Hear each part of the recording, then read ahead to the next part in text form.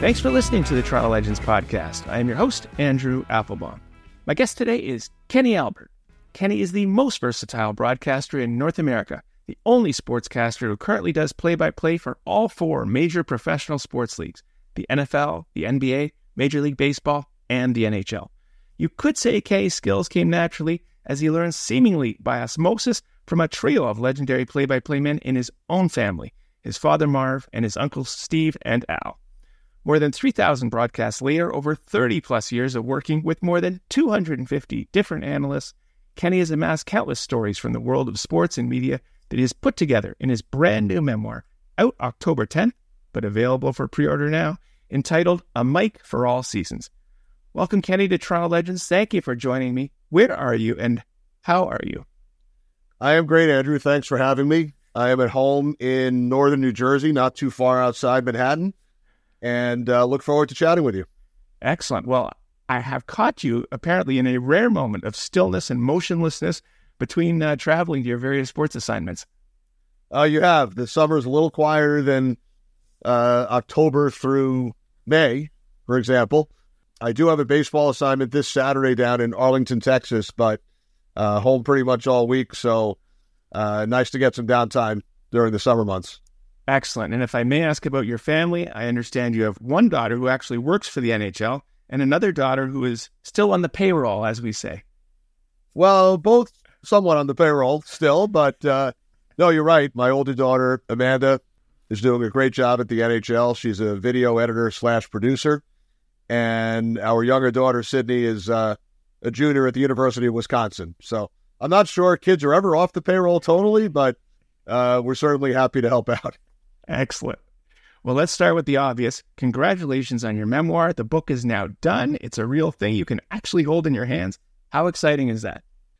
It's so exciting. And as we speak, I'm actually awaiting the first copies, which I will be able to hold in my hand over the next few days, hopefully today, definitely by the end of the week, they tell me. So very excited. I've seen the electronic version, went through months and months of edits and changes and, the entire process. It's my first time.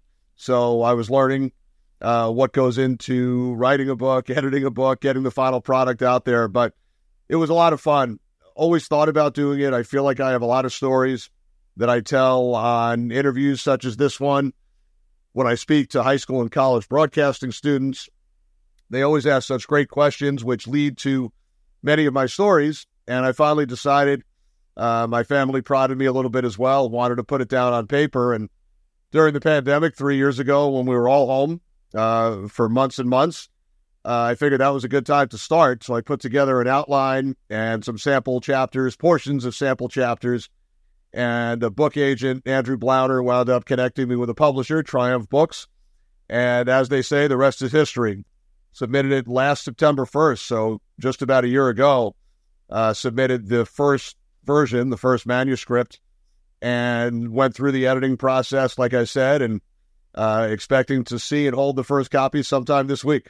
That's going to be great. And I know you're very proud you did not use a ghostwriter. You did indeed write it yourself, along with some excellent editing from both your wife and your daughters.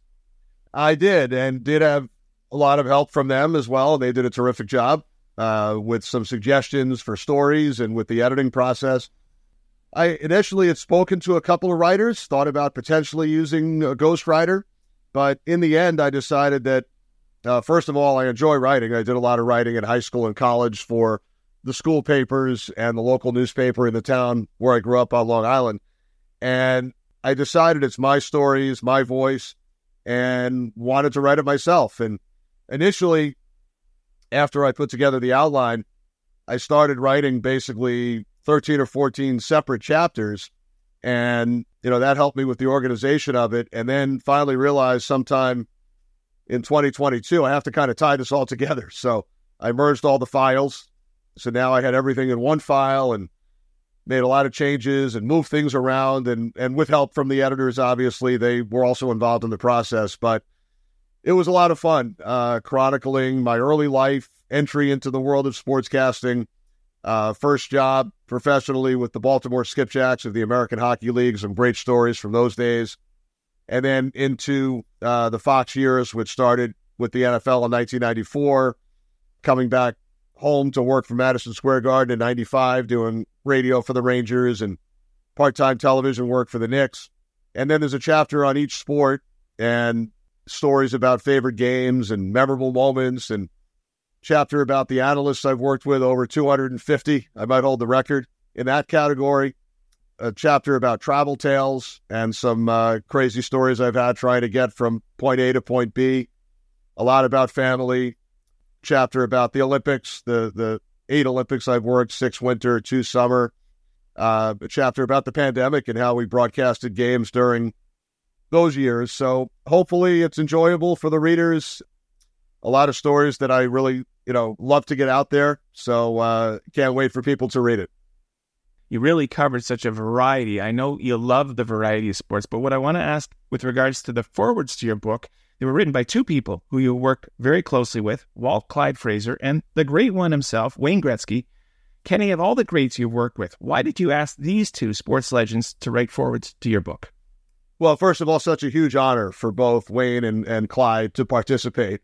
When I look at their names, I've seen a copy of the cover, and it's kind of surreal that they wrote the forwards for my book. My initial idea was to ask one person that I've worked with from each of the 4 sports, football, hockey, basketball, and baseball. It turns out I was told that might be a little too much clutter for the cover with 4 names. It might stand out a lot more with the 2 names, which I agree with. So the 2 gentlemen who wound up participating, both on my color analyst list, Clyde Frazier, I work about 15 to 20 Knicks games with him every year for the last 12 or 13 years. And Wayne, I knew a little bit when he played for the Rangers back in 96 through 99, and he would often come up and sit near the broadcasters and chat with primarily John Davidson, but we were all flies on the wall on those flights, and he's such a gentleman, as you know, and I got to know him a lot better the last couple of years as one of my colleagues on the NHL on TNT, and he and the entire crew travel on occasion, opening night to the Winter Classic during the playoffs, so got to know each other a lot better, and like I said, was just so honored when both Wayne and Clyde agreed to take part in the 2 forwards, and such an honor to have their names on the front cover. Let's please go all the way back, Kenny. Get the Kenny Albert background story. Born 1968 in New York City and raised on Long Island. On your 5th birthday, you were given a tape recorder, which was followed by a youth spent calling games in your bedroom to a fictitious audience. That's absolutely true. My fictitious radio station, WKGA, my initials KGA, as you referred to, grew up in a family of sportscasters, my father and my 2 uncles, so it's all I ever really knew from my first memories. I was watching games, I was going to games. It was so great just being able to tag along, and started announcing games, like you said, into the tape recorder, set up my room like a radio studio. I had my desk and then the bed in the middle and the small TV on the other side, and I would call games into the tape recorder. I would make up fictitious games with actual rosters of NHL teams. When I was old enough, I would start bringing the tape recorder to Madison Square Garden, Shea Stadium, find an empty area, and actually call games into the tape recorder. Well, one of my biggest breaks, which I write about in the book, when I was in 10th grade, so January 84, right before turning 16, a small local cable station, Cox Cable of Great Neck from a neighboring town, came to my high school to film a girls' basketball game. And I was there covering it for the school newspaper. I introduced myself to the producer, the late Roy Menton, and they did not have announcers. They had 2 cameras and a little production van, and that was it. So I volunteered to announce the game. They clipped a microphone onto my shirt. I sat in the 3rd row behind the team bench and announced the game for them. I spoke with Roy the next day, and he gave me the opportunity over the next 2.5 years to call probably 75 to 100 games on Cox Cable, high school, local Division III college games, any sport you can imagine, basketball, football, hockey, baseball, lacrosse, soccer. I would bring friends along as color analysts, and it was such an unbelievable experience because back then, kids my age really couldn't do that until they got to college. So I had about a 2.5-year head start getting actual reps, calling games. Went on to NYU. We had a great Division III men's and women's basketball program, so my friends and I called the games there. And by virtue of going to college in New York, made some connections, met some people, had some internships, And that led to filling in on 4 games of play-by-play on radio my senior year of college for the New York Islanders. And I was able to use that tape. Normally wannabe play-by-play broadcasters get a minor league job first and then use that tape to potentially move up to the NHL. In my case, I had this NHL tape from an Islanders Winnipeg game in December 89 and sent that around to minor league teams and wound up getting hired by the Baltimore Skipjacks in the summer of 1990. Again, a huge break. Was there for 2 years, doing everything you can imagine for the club, public relations, sales, marketing. But my main gig was doing the radio and getting those reps for 2 years, riding the bus, 6, 8 hour, 10-hour bus rides. And one of my favorite stories in the book, I was 22 when I got hired in Baltimore. Our assistant coach was a 26 or 27-year-old by the name of Barry Trotz. And we were assigned to room together on the road to save money. They had the radio guy room with the assistant coach. So for 2 years, Barry and I shared a hotel room. And he's such a great person. Learned so much from him, both about hockey and life in general. And I won't give away the story, but I was set up as a prank. There was a fake arrest that they would pull on somebody every year. So when we landed in Sydney, Nova Scotia at the start of a road trip, I was the victim, set up by Barry Trotz, and he still talks about it to this day, 30-plus years later, whenever I run into him. Well, it's a great professional start with the American Hockey League's Baltimore Skipjacks, as you note. But Kenny, let's not skip over your bona fides on the ice. You did graduate from NYU, New York University in 1990, but you did score the very first goal in the history of the NYU Ice Hockey Club on a rink that was on the 16th floor of a Midtown Manhattan building, no less, just blocks from your beloved Madison Square Garden. Kenny, did you have Gretzky-like skills back then? Definitely not, but that is a true story. And I've actually mentioned to Wayne that I scored the first goal in NYU history. He was quite impressed. He actually has a son that goes to NYU now. Again, by great fortune, my freshman year, I was walking around through one of the buildings at NYU, and there was a flyer on the wall. A fellow student was thinking about starting a club hockey team. And I had played in high school, played growing up, and I figured that was the end of my hockey career, aside from pickup games. And this student by the name of Matthew Nafis called a meeting. I attended the first meeting, and a bunch of us helped found the NYU hockey team in 1986. And I was probably a third-line winger, but somehow scored the first goal. A wrist shot from the right wing circle that somehow got through a maze of about 7 players who were screening the goalie. I didn't score many, but I did score the first. And with your parents in the crowd, I understand. They were. There weren't too many people there. I had some friends there as well. Sky Rink, the old Sky Rink on the 16th floor, as you mentioned, on 33rd Street between 9th and 10th Avenue in Manhattan. It was a great rink. So many memories there, but there weren't stands. It was just the rink, basically. So all of the fans who were there were just standing around the outside of the glass watching the game. Only in New York, as they say. Only in New York. Play-by-play for the NHL on NBC, you started by filling in for the legendary Mike Doc Emmerich and then took over for him after his retirement in 2020. But you actually first started working with him, providing stats way back in the mid to late 80s.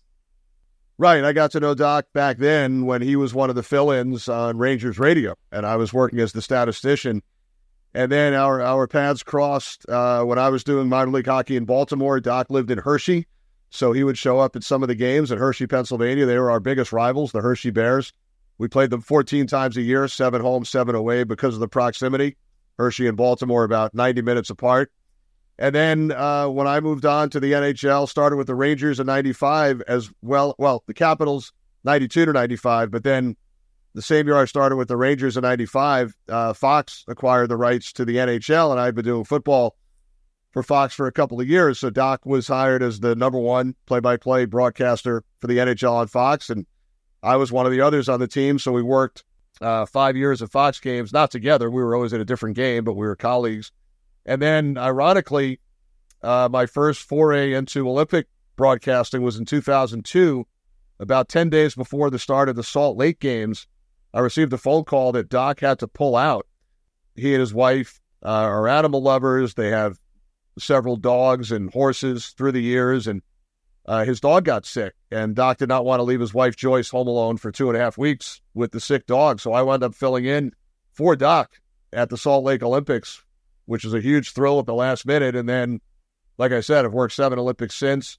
We were colleagues with the NHL and NBC, and then when he retired prior to the 2021 season, I did call the Stanley Cup final that year. We had both worked the bubble games together, or simultaneously, I should say, in 2020. I was actually in Edmonton. Doc was calling them from his house in Michigan. And then I called the Cup final in 2021, and then myself, Eddie Olczyk, Keith Jones all wound up getting hired by TNT, and we called the Stanley Cup final this past year, Vegas and Florida. Jonesy's now on to a new role as president of the Flyers, and breaking news today, Brian Boucher joins us on the crew. We all worked with him for years at NBC. Excellent. Well, there's always someone good to step in when needed.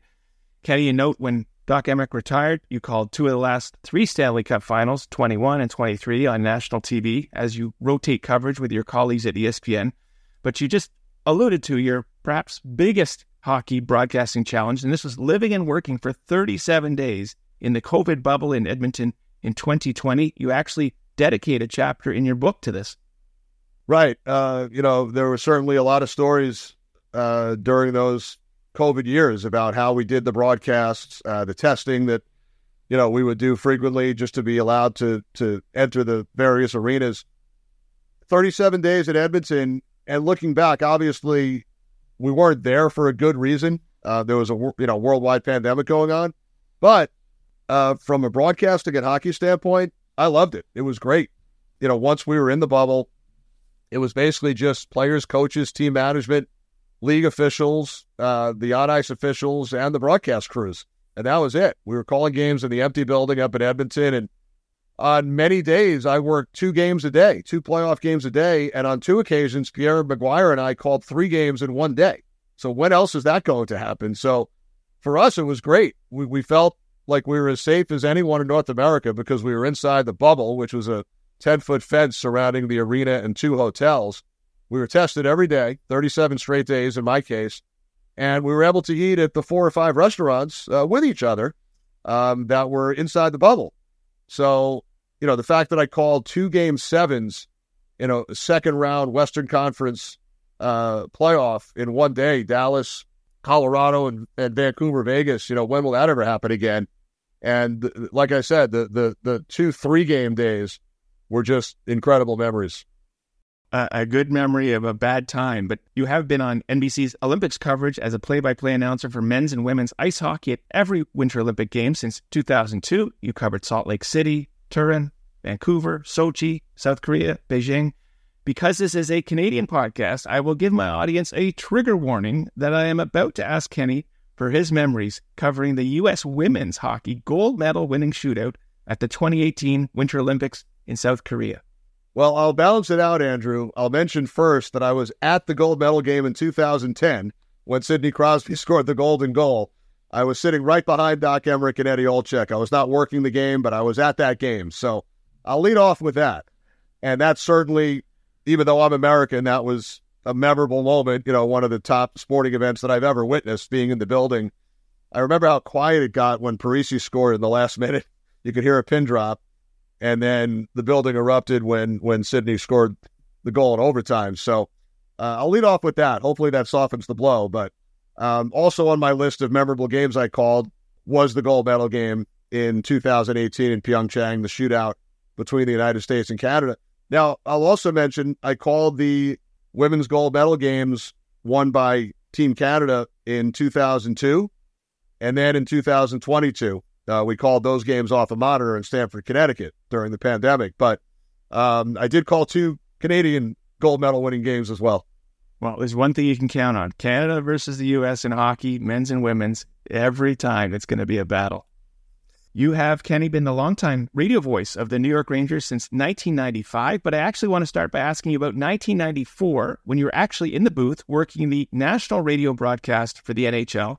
Under the leadership of Mark Messier, the New York Rangers finally broke their 54-year Stanley Cup drought by beating the Vancouver Canucks. Not only was that Stanley Cup final memorable because it featured your 2 favorite teams, the Rangers and the Canucks, but you also met your wife, Barbara, after Game 5. Talk about the importance of the 1994 Stanley Cup finals. Well, that was another, real fortunate confluence of events. Howie Rose, the great play-by-play announcer here in New York, who was with the Rangers for many years on the radio side, and then the Islanders on television, and still, future Hall of Fame voice of the New York Mets. He had worked the NHL radio call of the Stanley Cup Final in '93 with Mike Keenan, the LA-Montreal series. And I was working in Washington at the time doing Capitals hockey and radio updates at WTOP, all news station that did sports updates twice an hour. So I was at the radio station one day in May, and it's the middle of the Rangers-Devils conference final. And I had been following the series, watching the games on television down in D.C., and I received a phone call asking whether I would be interested, that's how they phrased it, interested in working the Stanley Cup Final on NHL radio if the Rangers got there, because Howie would have his commitment with the Rangers on the radio side. So obviously jumped at the opportunity. As it turns out, it was the Rangers and Canucks. The Canucks were my favorite team as a kid, growing up in New York. For some reason, I became a Canucks fan 3,000 miles away. And my father was the longtime radio voice of the Rangers, so they were my other favorite team. So here are my two favorite teams on a collision course for the Stanley Cup Final. And at 26 years old, if the Rangers won and got there, I would have the opportunity to call the game. So at that point, now I'm rooting so heavily for the Rangers because it affected me personally. And when Matteau scored that goal in double overtime in Game 7, I went crazy in my apartment down in Rockville, Maryland. And then, as you mentioned, after Game 5, the Rangers were up 3-1. Everybody in New York thought the Cup was going to be won that night, and it turns out the Canucks had other ideas. And a friend of mine, Jerry Coleman, longtime sports radio broadcaster in Baltimore, was in New York doing some voiceover work, and he had mentioned to me that he was going to dinner with three of his friends, three female friends from college. They all went to Ithaca College together in upstate New York. And if the Rangers had won Game 5, I probably would have stayed at MSG, got to a Stanley Cup party. They lost. So from a payphone, this is before cell phones, I called Jerry, the number he had given me for one of his friends' apartments where he would be. And sure enough, it was the apartment of Barbara Wolf, who wound up, is now my wife of 27 years. And I met her for the first time that night. Went up to her apartment to meet my friend Jerry. Met her for the first time. And then we wound up, I went back to Vancouver for Game 6. I knew she was a basketball fan, so when I got back into town, I had an extra ticket to a Knicks-Houston game in the NBA Finals, so I actually invited her to that game. But after that, we really didn't communicate for about 4 months, and then wound up speaking again around November, and the rest is history. But if the Rangers had lost that game or had won that Game 5, we probably would not have met. Life takes crazy turns. What a lucky break for you. If you're enjoying this Toronto Legends interview with Kenny Albert, please check out the more than 150 additional episodes available anytime. We got Michael Landsberg, Gord Martineau, Jesse Fuchs, Jerry Dobson, Nelson Millman, John Shannon, Terry O'Reilly, Rick Campanelli, and Ted Wallachin. How they did it directly from the Toronto Legends themselves. All episodes available 24/7, 365, wherever you get your podcasts. When Turner Sports took over the rights in the 21-22 season, you joined the TNT crew. You now work, as noted, alongside the great one, Wayne Gretzky. You had your picture taken with him when you were 16. You covered him as a player with the Rangers. You worked alongside him in the broadcasting booth at the 2022 Outdoor Heritage Classic game in Hamilton between the Sabres and our Toronto Maple Leafs. Now, Wayne did not particularly do well as either a hockey coach nor as an executive. How is he doing as a broadcaster? Well, I think he's done a great job as a broadcaster. He just has such a great rapport with the fellow studio analysts that he works with. It's like the old E.F. Hutton commercials. When Wayne Gretzky talks, you listen. His stories are incredible. His recall. I've had the pleasure of going to a number of lunches and dinners with Wayne and some of the others, and he remembers a lot of the games he played in, the goals he scored, milestones reached by other teammates like it was yesterday. He's one of my favorite people to be around. He's just a regular guy. If you bumped into him on the street and didn't know who he was, you would just think he's the friendliest man you've ever met, that you've ever run into. So an honor to be part of the team with him, and he's done a terrific job. He's been with us on the road during the conference final last year, the Stanley Cup final this year, was in the booth with us for that Heritage Classic. So hopefully he's a colleague of ours at Turner Sports for many, many years to come, because hearing his stories never get old. Well, when you were in Hamilton, Kenny, I have to ask, did you participate in the coffee cult that is Tim Hortons? I'm not a coffee person, but I do like the bagels at Tim Hortons.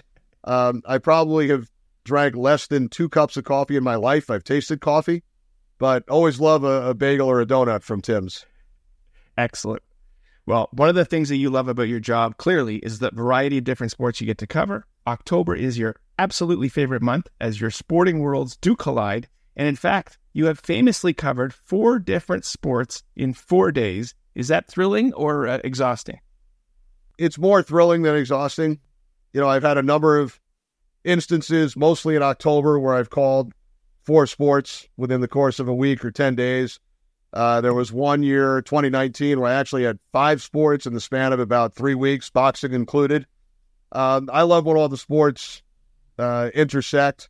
During my normal, work schedule every year, October, November, December, I'm working football, hockey, and some basketball as well. So I have a lot of weeks where I might have 3 different sports in the course of a week. But during the instant you mentioned, there were 4, and it's a lot of fun. I'm a big over-preparer, so I try to prepare for each and every game. I start on the early side.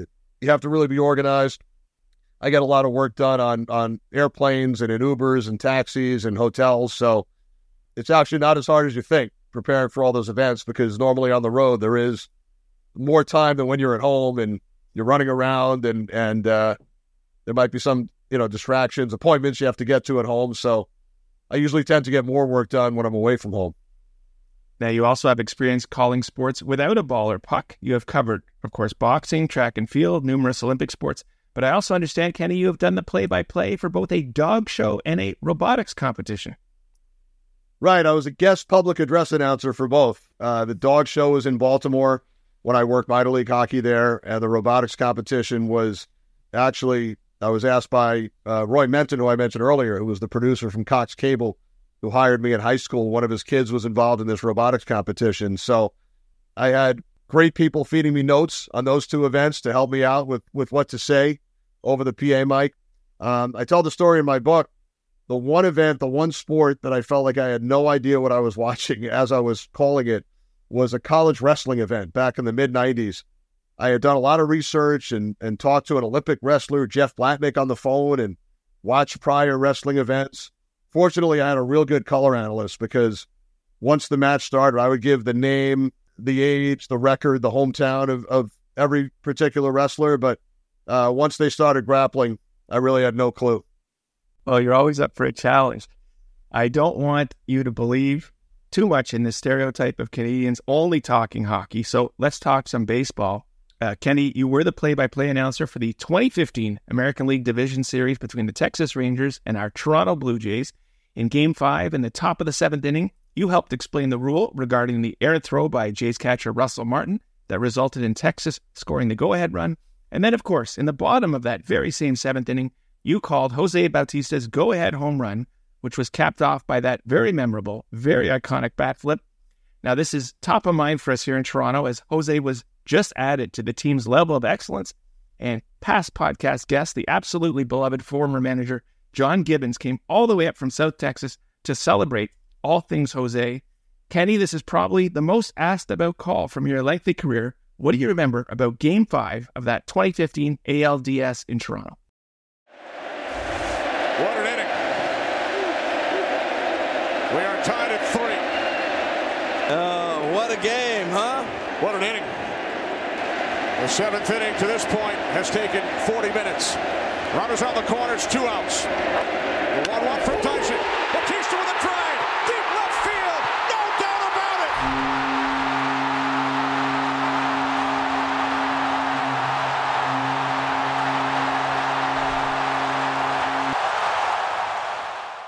It's ironic, of all the hockey and football games I've done, more than baseball, it is the one call that I get asked about the most, the Bautista home run and bat flip. I remember so much about that day, and if I'm not mistaken, it was Rule 3.14, I think. Fortunately, I study the rule books in all the sports, but, it's hard to memorize everything, and luckily I had some great people around me that I give big assists to on that.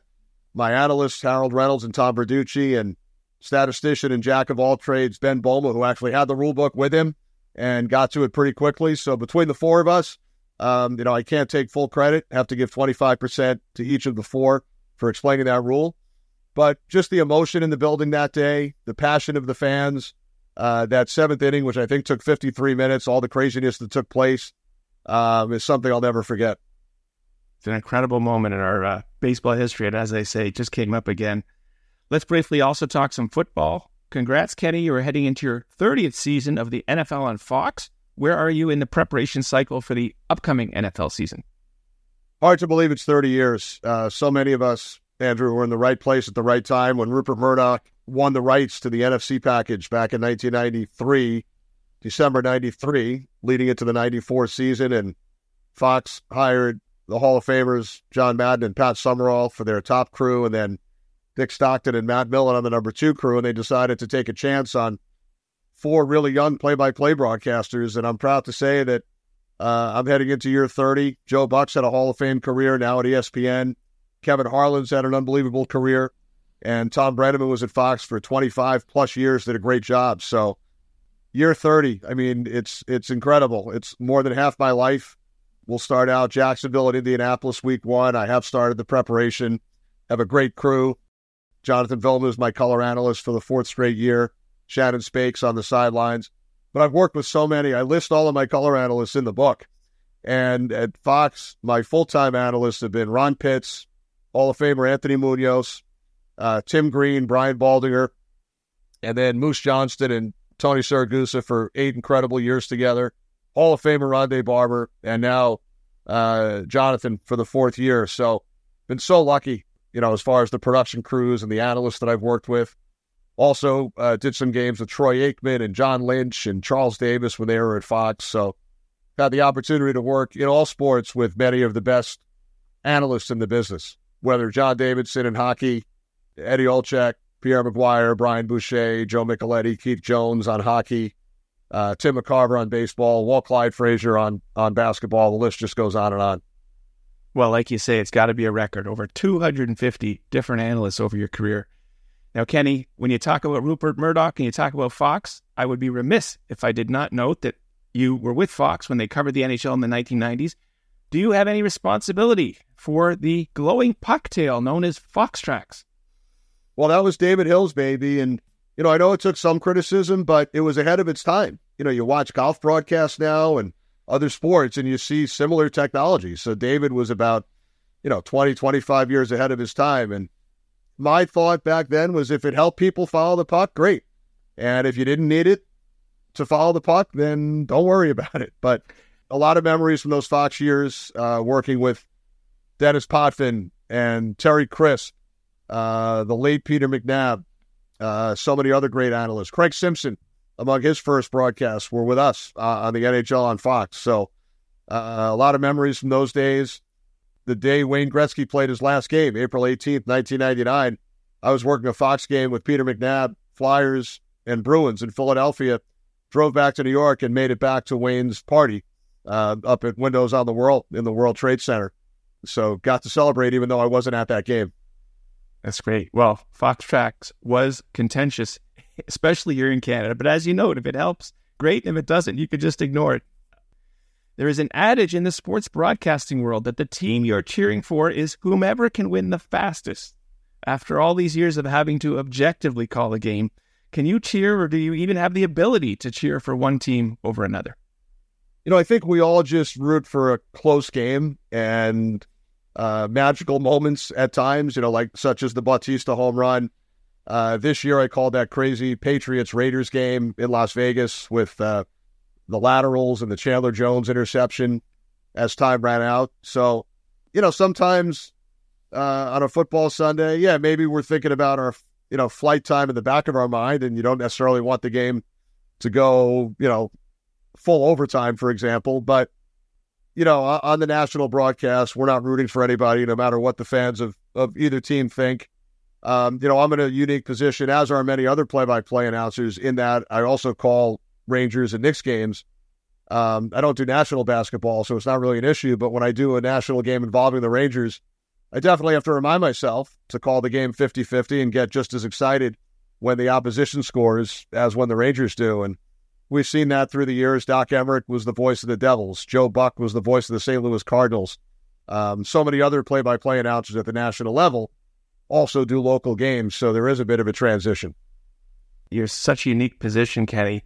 I have to ask you about the latest news that Penn Station, of course, is right below Madison Square Garden, and they just had another extension of 5 years to kind of decide how they're going to revitalize Penn Station. Do you have any thoughts on what should happen with Madison Square Garden, because they're talking about having to move it, or I don't know what they're going to do to revitalize Penn Station?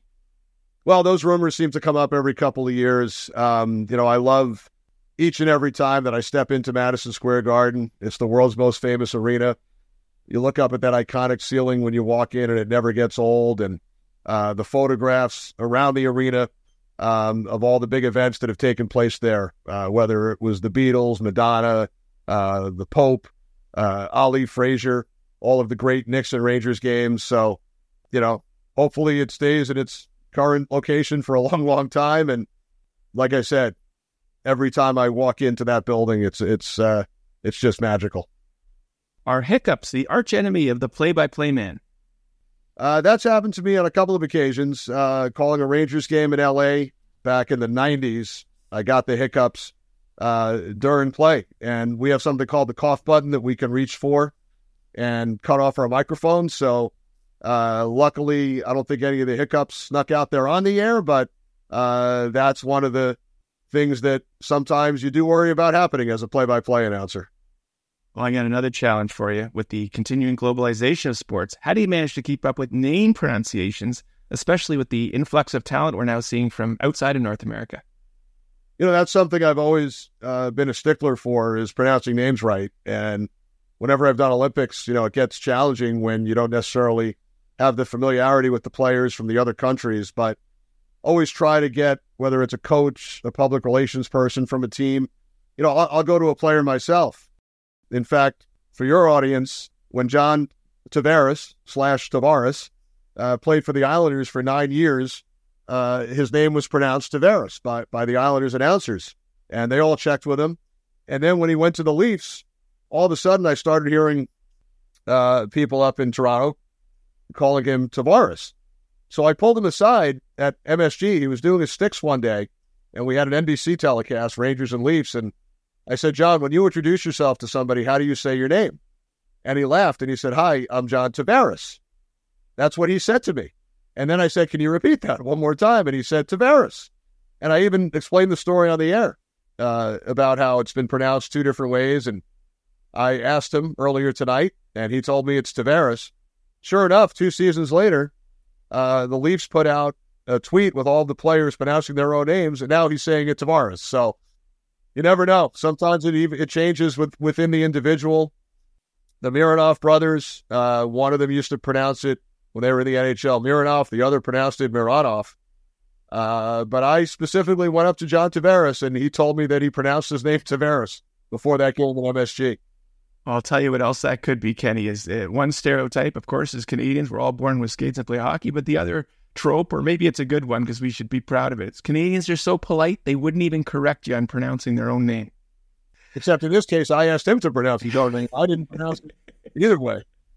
Now, of course, it would be difficult logistically to have 2 play-by-play guys doing the same game, but you did manage to work 2 games with your dad, Marv, a college basketball game at NYU, and a hockey game at Madison Square Garden. Do you still get feedback from Marv, who, although retired, I understand, still watches all the sports all the time? Right. He watches a lot of TV, sports, television shows, movies. We did do a couple of games together. I brought him in during my college days, and he did an NYU game with us. And then on a couple of occasions, I worked as a sideline reporter when he was doing Westwood One NFL games on the radio. But he still checks out everything, and he'll give me a call and talk about a particular broadcast. Normally it's all positive, but just learned so much, growing up, watching him prepare and how he broadcasted games. And it kind of soaked in via osmosis. It wasn't like he sat me down and gave me a classroom lesson, but I would really learn a lot from just watching him and observing. Well, it's been said that your family gatherings with your dad, Marv, your uncles, Al and Steve, were basically like the original All Talk sports radio station. Right, I'll take credit for that line. I've used that on a number of occasions.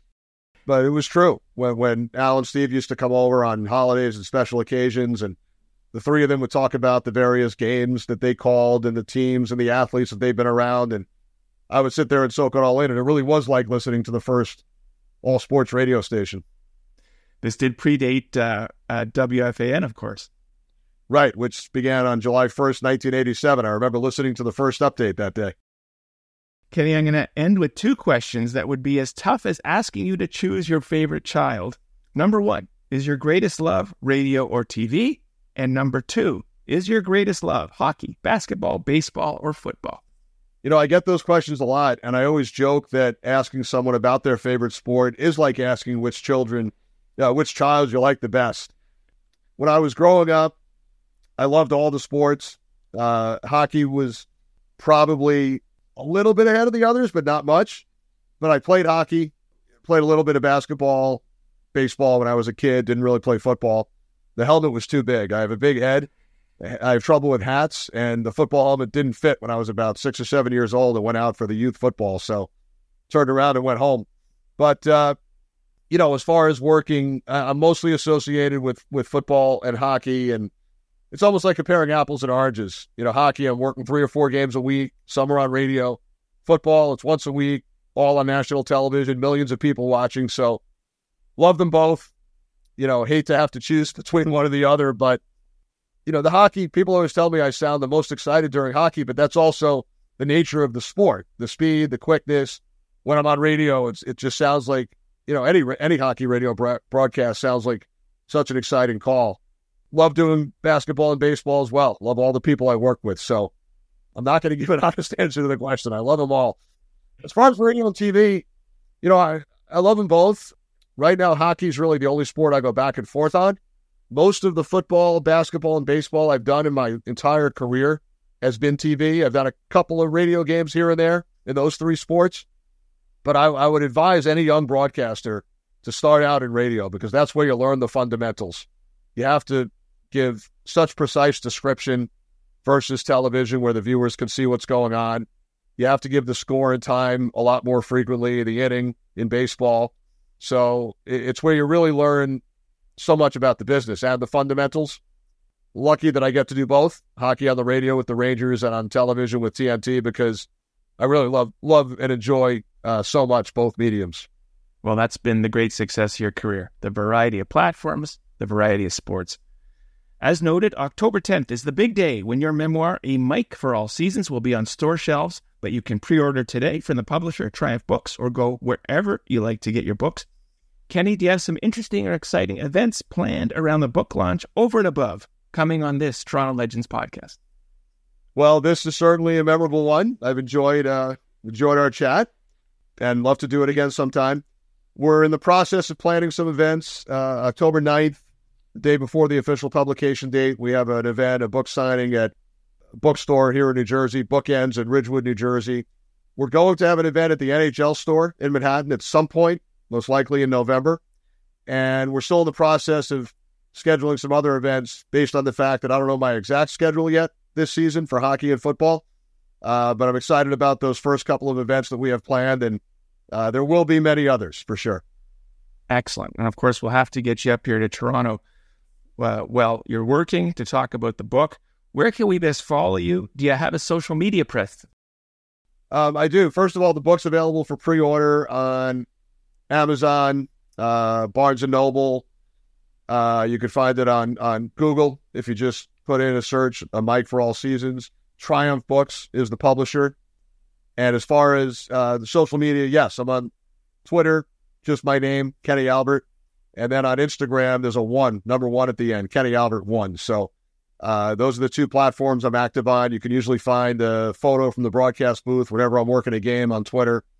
And again, book available for pre-order. It's out October 10th. A Mic for All Seasons, MIC, and the I in Mic is a microphone. So a little play on words there. Excellent. Well, congratulations again on the book. And I want to thank you for your time today. It was great getting to know you and hearing some of your stories. And I want to wish you a great fall season. Thanks, Andrew. Really appreciate it. And look forward to doing it again someday. it would be my pleasure to. And to the listeners, on behalf of Kenny Albert, I am Andrew Applebaum, saying thanks for listening to this episode of the Toronto Legends Podcast.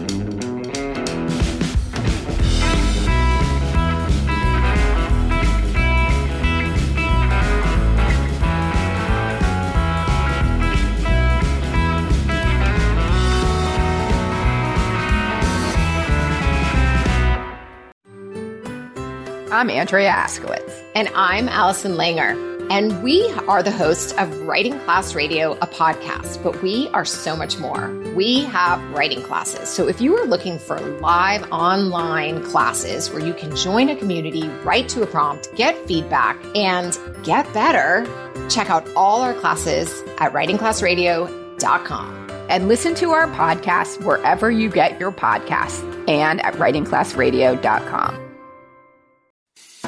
I'm Matt Kundle, host of the Sound Off Podcast, the show about podcast and broadcast. Since 2016, we've been speaking with amazing people who have populated your ears for decades. Legendary broadcasters, research wizards, talent experts, podcasters, voice talent. Almost 400 stories, all for free.